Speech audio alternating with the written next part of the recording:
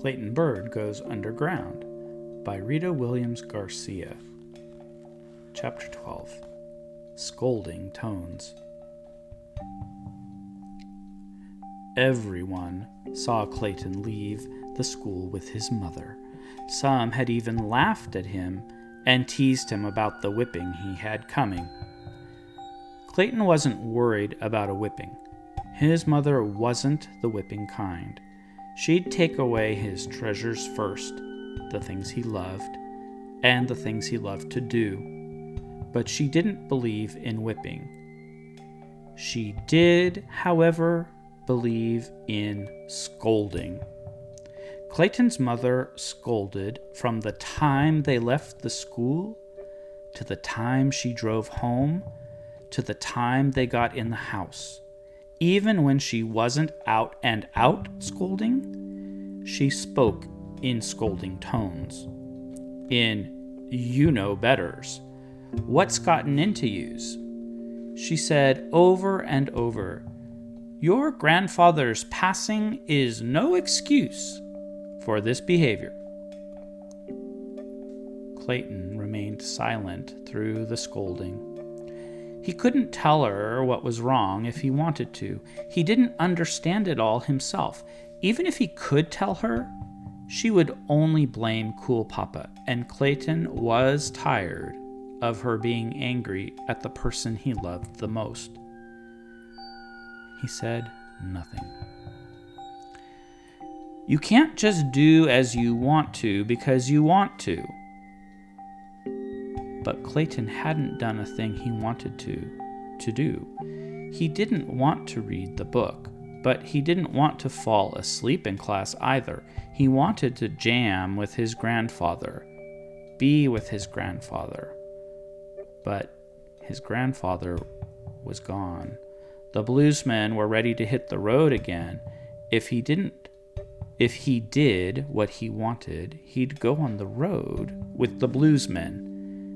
And the thought popped into his mind again, like it did when he sat in the pastor's office and figured things out with the Rubik's Cube. It wasn't like a fleeting idea that disappeared, like waking dreams, but like something that could be real. You've been nothing but disruptive in class. I couldn't help it. Your teacher assigns the book to the class, but it's not the book you want to read, so you tell the teacher you don't want to read it. That's because I already read it. That's not the point, Clayton. You don't listen.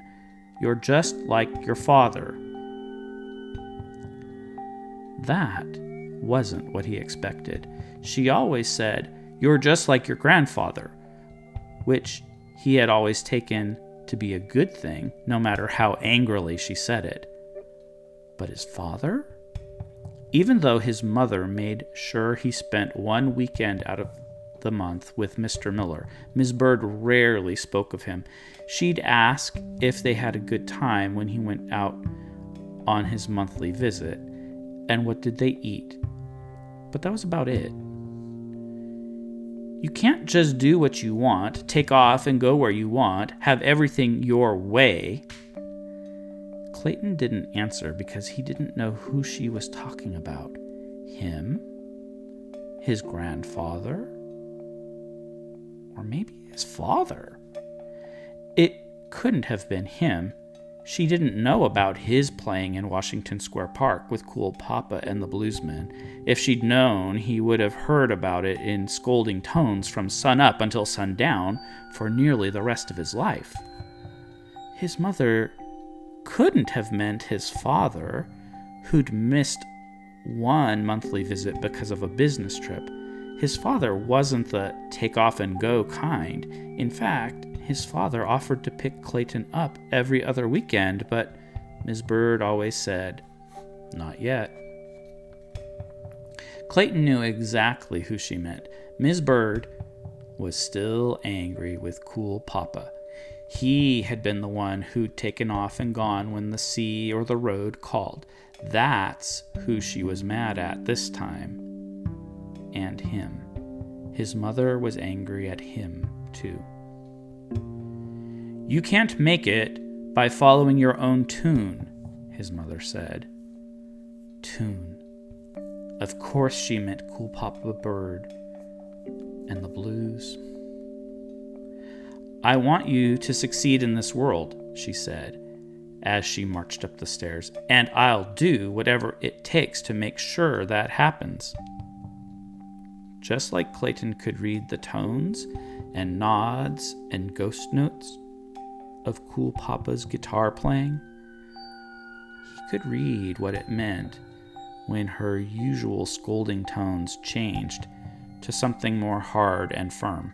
He knew she had come to a decision, and he was afraid of what that decision could be.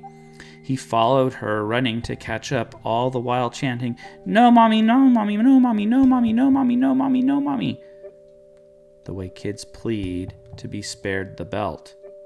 He hadn't called her Mommy since he was a little kid, but "no, Mommy" was all that poured out of his mouth.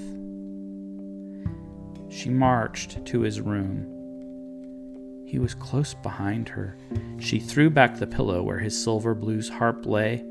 Clayton dove for it, but Miss Byrd was faster and snatched it in one clean swipe. "No more blues," she said, waving the silver harp.